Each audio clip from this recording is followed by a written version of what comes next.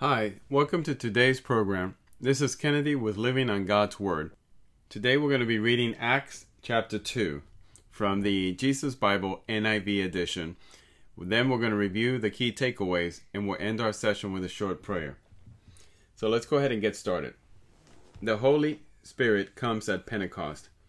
When the day of Pentecost came, they were all together in one place.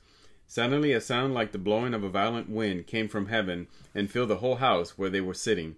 They saw what seemed to be tongues of fire and separated and came to rest on each of them. All of them were filled with the Holy Spirit and began to speak in other tongues, as the Spirit enabled them. Now there were staying in Jerusalem God-fearing Jews from every nation under heaven. When they heard this sound, a crowd came together in bewilderment, because each one heard their own language being spoken. Utterly amazed, they asked, "Aren't all these who are speaking Galileans? Then how is it that each of us hears them in our native language?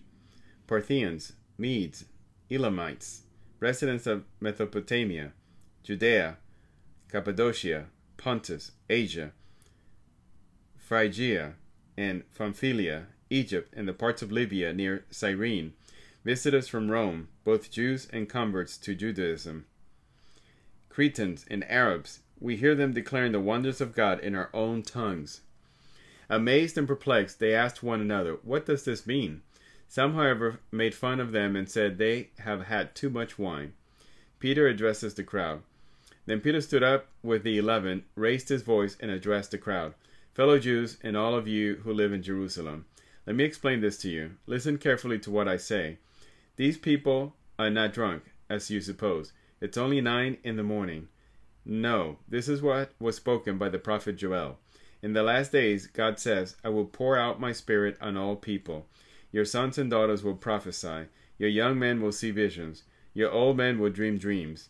Even on my servants, both men and women, I will pour out my spirit in those days, and they will prophesy. I will show wonders in the heavens above and signs on the earth below, blood and fire and billows of smoke.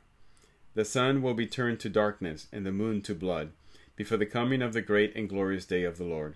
And everyone who calls on the name of the Lord will be saved. Fellow Israelites, listen to this. Jesus of Nazareth was a man accredited by God to you by miracles, wonders and signs, which God did among you through him, as you yourselves know. This man was handed over to you by God's deliberate plan and foreknowledge, and you, with the help of wicked men, put him to death by nailing him to the cross. But God raised him from the dead, freeing him from the agony of death, because it was impossible for death to keep its hold on him.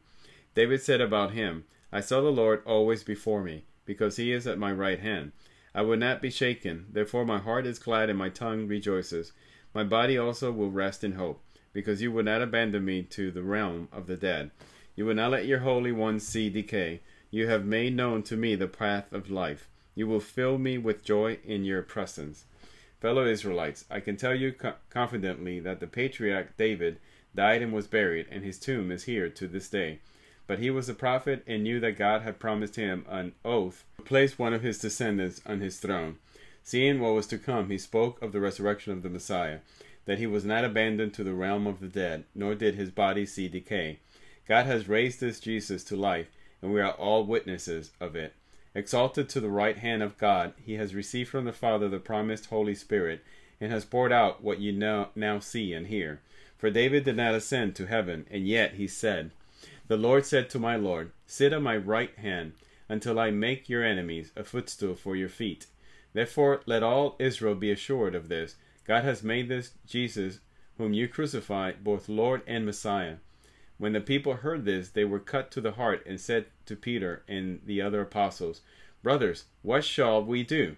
Peter replied, Repent and be baptized, every one of you, in the name of Jesus Christ for the forgiveness of your sins, and you will receive the gift of the Holy Spirit. The promise is for you and your children, and for all who are far off, for all whom the Lord our God will call. With many other words he warned them, and he pleaded with them, Save yourselves from this corrupt generation. Those who accepted his message were baptized, and about 3,000 were added to their number that day. The fellowship of the believers. They devoted themselves to the apostles' teaching and to the fellowship, to the breaking of bread and to prayer. Everyone was filled with awe at the many wonders and signs performed by the apostles. All the believers were together and had everything in common.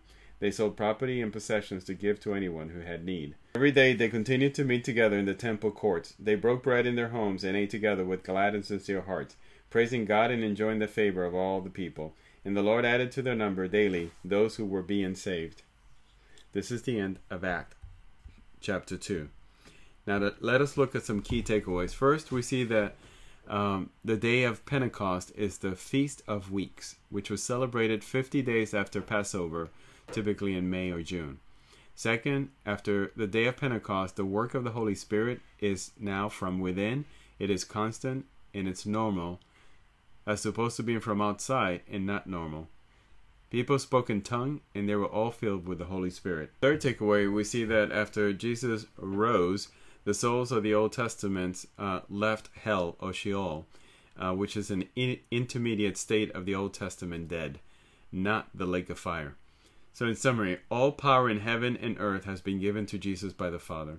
Jesus defeated Satan at the cross. Jesus is sitting on the right hand of God, just waiting, because Jesus' work on earth is complete. The end of the age is near. This will all be finished when the bride of Christ is brought to heaven and the wrath of God falls on those who would not accept Jesus as Lord and Savior. Let us pray. Father God, thank you for your mercy. You are almighty and you are all loving. Jesus, come soon to claim your church. We await your return, at which time you will judge those who left on earth. We pray in your name, Lord. Amen.